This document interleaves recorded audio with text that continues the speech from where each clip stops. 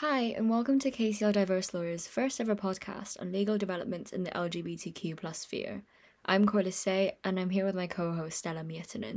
Today we're kicking off our mini-series with our guest speaker, Robin White, a barrister at Old Square Chambers. We're really happy to have you here, Robin. Could you do a quick introduction for our listeners? Yes, of course. Hello, I'm Robin Moira White. I'm a barrister at Old Square Chambers, and I practice in employment and discrimination. And I just a few months ago clocked up 25 years in practice, so I've been at this quite a long while. But I, in 2011, became the first barrister to transition in practice from male to female, which I remind myself is now, in a few months' time, it'll be 10 years ago. Wonderful. Thank you so much for that introduction. So we'll just jump into the questions. As you were saying, Robin, you're well known for your transition from male to female whilst in practice at the bar. Do you think your gender identity affected your choice of practice? Well, I'm 25 years tall, and I only transitioned 10 years ago, so I think not. But I was an employer. I was a manager in industry before I was a lawyer. And so I've always liked people-based, either employment or work or law. So yes, I appreciate that there are fortunes to be earned if you argue about when two oil tankers bump into each other. But I like cases that are about people. Is there any experience that comes to mind when you think of these experiences with people, or did you enjoy the day-to-day work that you had with others? It works the other way around. I can remember some horrendous times when barristers who haven't had that life experience. I mean, we're unusual as a jurisdiction in terms of allowing people straight into law after university. I mean, as you know, in America, law is a postgraduate school, not an undergraduate school, so you tend to be a bit older when you start practice anyway. I can remember a case where a junior barrister from another chambers asked a client who'd been through a horrendous situation at work, but worked in the pay bills section, and asked a question along the lines of, well, people were paid on a Thursday, yes, and they got their pay wrong on occasion, or the organisation got their pay wrong, yes, and they would ring you up on a Friday morning to hassle you about that, yes. And that was just as bad as being threatened with having your job taken away from you. And the court everybody sort of drew breath, and the judge said, no, different question, that's just not realistic in terms of how you deal with people. So you've got to, if you have a people-based practice, then you've got to find that way to interact with people. Then perhaps looking more into the vein of not direct representation one-to-one, but in increasing the proportion of LGBTQ barristers, is that something that is important to ensure that these, this understanding and this of difference is kind of maintained in practice? It's really important that the legal profession reflects society. So take a non-LGBT example. A quarter of a century ago, women were very much more poorly represented in the legal profession than they are today. And if we hadn't been taking steps to sort that out, then that would be clearly wrong. There is still a view, someone's view of a barrister is sort of Leo McKern playing Horace Rumpole, short stripy trousers, pork pie hat, moustache. And fortunately, the three of us on the podcast today, none of the three of us have a moustache. So that's jolly good. And the same is true in terms of LGBT individuals, that if the bar has got to the point where it reflects society, then it will do its job better. And that's why it's important. And it's about making people comfortable to be themselves. I try and avoid those cliches about bring your whole self to work, because it's not about that. As a barrister, when you're in court, I'm not a trans barrister, I'm not a female barrister, I'm my client's barrister, and it shouldn't matter what particular protected characteristic or personal characteristic I had. I'm there to give my client the best possible service. But if the bar are seen to be reflecting the mix of sexes in society, the mix of races, and the LGBT mix, then we'll be doing a better job. On the point that the bar should reflect the makeup of society, are there any initiatives at your chambers that you feel are especially commendable and are especially effective at promoting this? I've been varying in my thought about quotas, things like quotas, because there's an inherent unfairness with a quota, because what can happen with a quota is that someone who perhaps is less able is put into the position because they have the quota. But if you look at what's happened in Parliament, the Labour Party has used quotas, the Conservative Party has not. And this is absolutely not a political comment about which side of the political spectrum I'm on. But Labour has been much more successful in increasing its female representation in Parliament. And if you want to bring change, sometimes you have to do things that make people a little uncomfortable.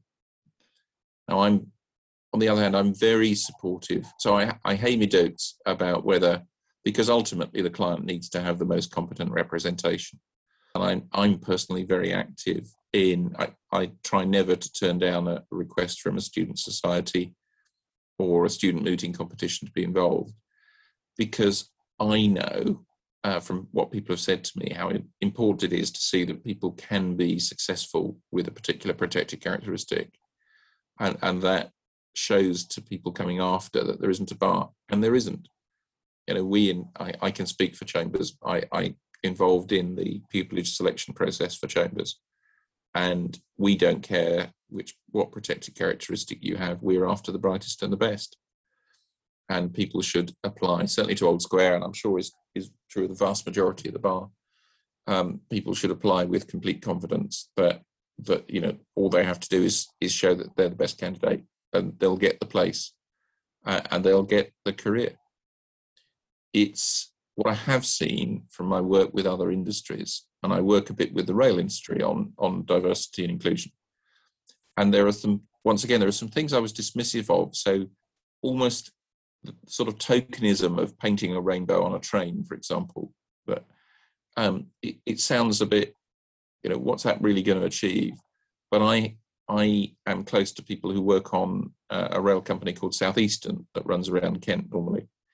And they stuck a rainbow vinyl wrap on the front of a train. And the positive response that they got from the LGBT members of staff of that company, who really felt supported and encouraged, and equally the positive effect of leaders in a field, especially if they're allies. Actually, sometimes it's more important if they're not LGBT themselves, but they're an ally that comes out and says, I'll be part of Pride, I'll be part of doing something.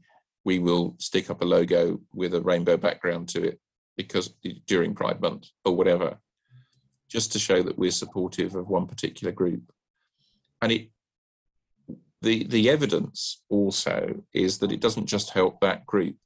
So there's a crossover bit of evidence. I do a lot of cases related to disability. And there was a great fear when disability discrimination was brought in 25 years ago that other members of staff who were having to do the heavy lifting because the disabled person couldn't do it, or take bits of the duties, or help the person upstairs, or whatever it turns out to be, would feel put upon. And employers were really concerned about that. And in fact, that's not the reaction that employers have had in the workplace. Firstly, if you look after disabled people, you get an enormously loyal workforce.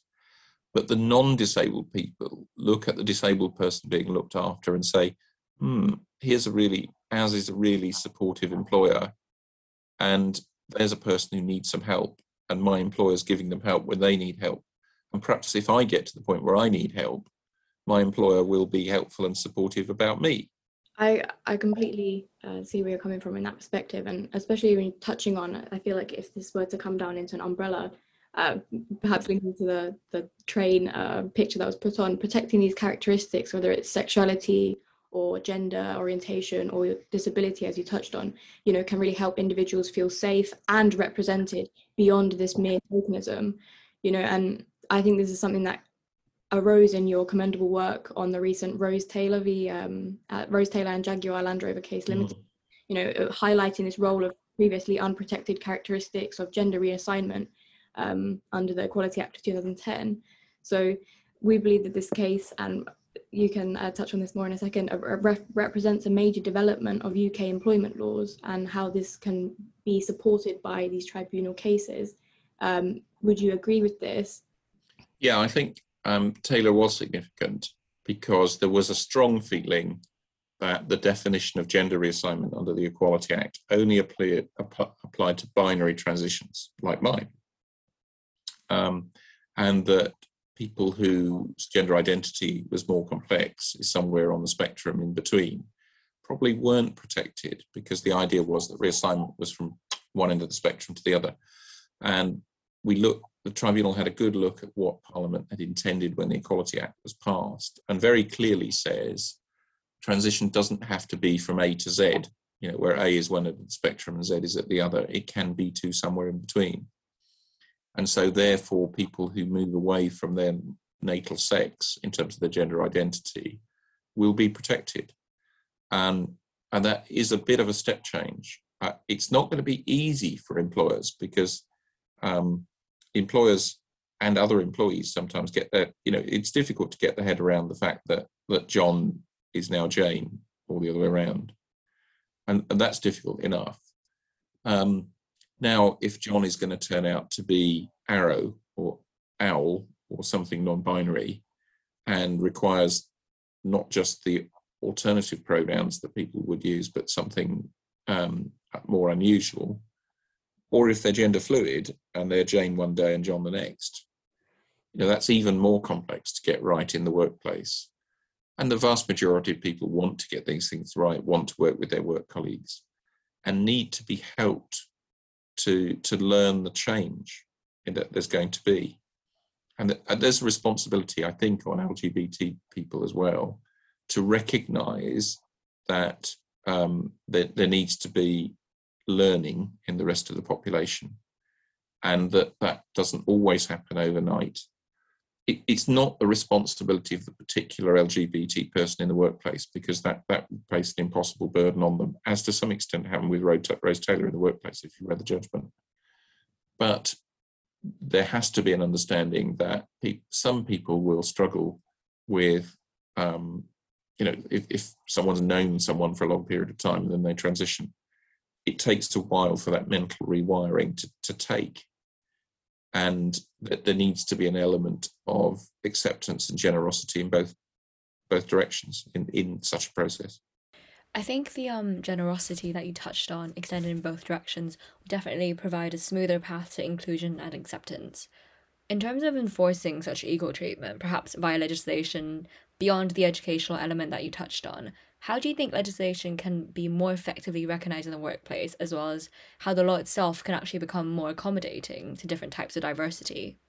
Well, firstly, the law really doesn't, at the moment, fully engage with non-binary people.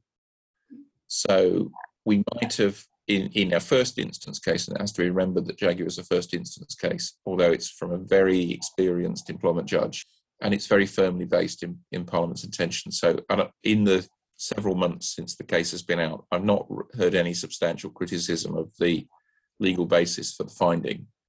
But it's more a matter of, now there's a need to work through workplace policies for employers to understand that there might be non-binary people out there that they need to take account of. And I think what we've seen over the last 20 years is, certainly as that acceptance has grown, people have felt able to be themselves at work. And so there are people out there still who have not come out at work and presumably might or will. The Equality Act perhaps is reasonably sorted in that respect, although there's a tremendous controversy about where do people who've undergone gender reassignment fit in the sex category. So am I properly to be accepted under the Equality Act as female for the protected characteristic of sex? And there are some exceptions to that, and are they proper exceptions, and are they wide enough or narrow enough, or how should they be looked at? But the other significant piece of legislation that deals with the rights of T people in the UK is the Gender Recognition Act. And of course, that only reflects binary gender. There is no third gender or no middle way in the Gender Recognition Act, and in a number of ways that affect people in their life. So there's an agender person called Christy Ellen Kane, who is litigating with the Majesty's government at the moment because Christy identifies as agender and would want to have a gender neutral marker in their passport, and that's not currently allowed. So, and your tax records currently can only be male or female. Your driving license has a male-female marker in the way that the driver number is scrambled. Part of the driver number on a pink driving license is your date of birth scrambled, and it's scrambled in one way if you're male and a different way if you're female. But there is no gender neutral option. So particularly those who are non-binary or gender neutral or somewhere on the spectrum in between, we are only just now thinking about how they need to be accommodated. And there's a lot more thinking and working through that to go. The recent trajectory seems to be, in the UK and across the world, and especially also in the US, with recent employment proposals and last summer's, Supreme Court decision regarding protection from dismissal of LGBTQ plus employees, which was, landmark and comes arguably very late. Why does the trajectory seem across the world in terms of LGBTQ rights right now seem to be increasingly focused on the employment sector? I think that's a very good point. And one of the dangers of leaving things to lawyers, making law to lawyers, is that it will be lumpy. I mean, Taylor and Jaguar Land Rover could have been argued at any time since the Equality Act became law in 2010, but it took until 2020, it took 10 years for the right case to come along. Now, the legislators could have made that change at any time, or made that clear at least at any time. I mean, arguably they did make it clear in 2010, but we had to discover that piece of law. At the moment, I mean, the world has many priorities at the moment, and it is certainly possible to leave behind things like advances in dealing with people who are different. And what we need to do is embed, as we make legislation, to embed consideration of people of difference when we make any new law.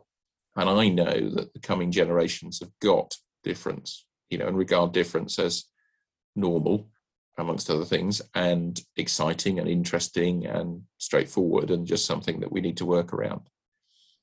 Maybe the older generations haven't got that to the same extent, and we need to make younger and different voices heard. And I think, perhaps this is not the epitome, but a small grassroots effort in that movement by having these podcasts and trying to increase education. I also am part of other youth groups, and I do think it is incredibly important. Branching out to the more general, this case has brought up the recurring trend that LGBTQ individuals are more likely to suffer from mental health issues, given obviously Ms. Taylor's struggles with depression due to the harassment that she endured. Where 2 in 5 LGBTQ students, which is actually 42%, have hidden their identity at university or work for fear of discrimination.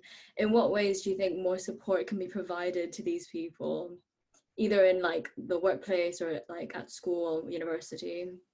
Yeah, I think we've touched on some of the themes. I mean, some of the themes are to normalise difference and just to accept that people have an infinite variety, and that there's nothing threatening or difficult about that, and that one group isn't a threat to another group. Trans people are not a threat to women's rights.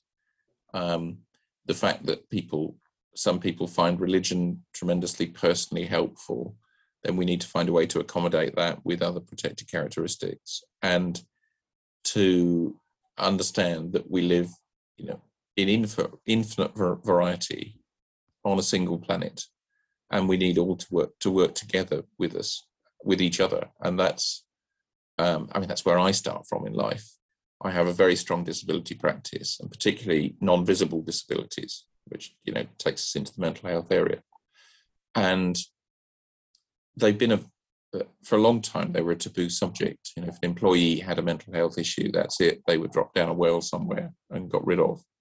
And it might take more work to understand a mental health issue than a physical issue. And you might have to ask more questions or do more research, but we learn all the time. And if we do that, we move towards a better world. And jumping off learning all the time and the struggles that come with that and the mistakes that come with that, what's something that you feel people misunderstand about you and then onwards into the wider community of the LGBTQ umbrella? What do people misunderstand about me? I think there is one thing that has to be knocked on the head, and I still have to knock it on the head, is that there is no crossover between trans and sexuality. And that's certainly something the wider population do not understand still. A significant proportion do not understand that whether you're trans or not has absolutely no relevance to what your sexual orientation might be. There's also an element of fear of the unknown. And I know that very clearly. I was privileged to have a very diverse upbringing in that my father worked for a big construction company and I attended primary schools in my early life that were very diverse.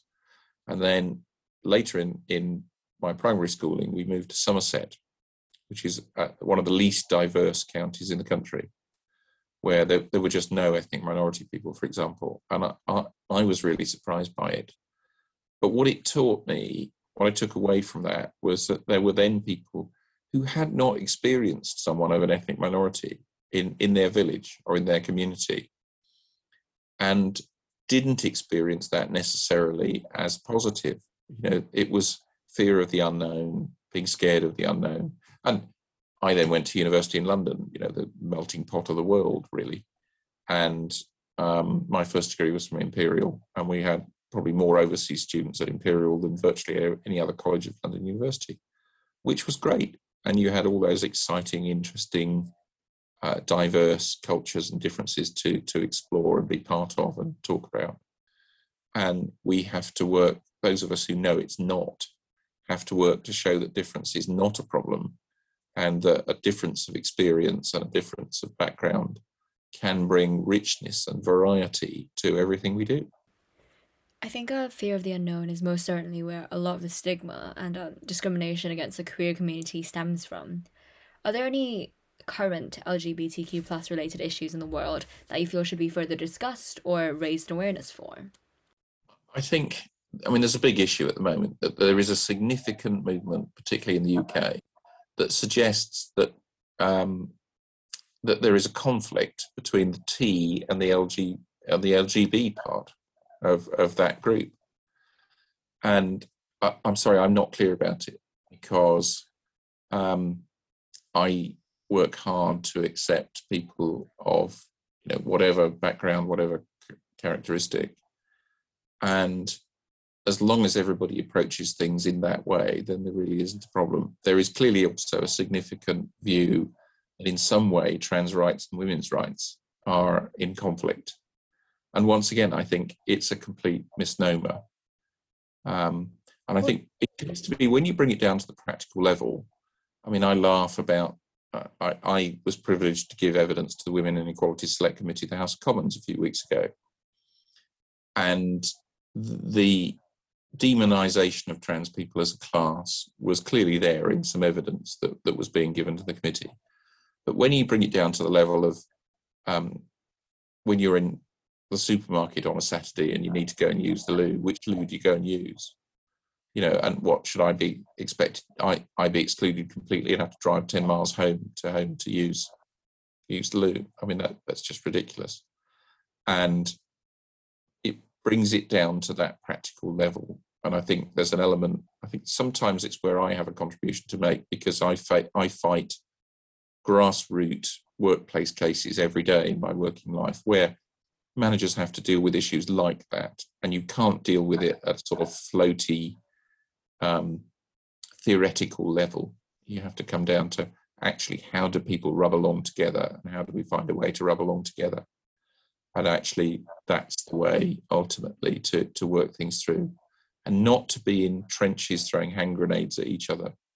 You know, that's completely the wrong thing to be doing. I'm also I'm not very supportive of no platforming, which is quite, there's been quite a big debate about no platforming.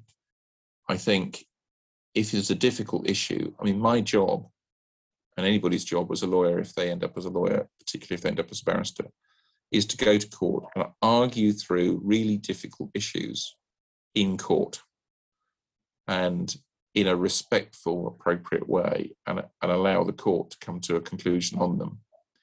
And more of that, I think, would be the right way forward. If people's views are unpleasant and unacceptable, get them out and let the sunlight shine on them, and then we'll see them for what they are. That would be my view. Here's an example. I mean, I did a trans case a couple of years ago, which actually didn't actually end up being tried because it settled. But there was a person in a university who was transitioning and wanted to use the sports club facilities and needed to change from their day wear into their sports club wear.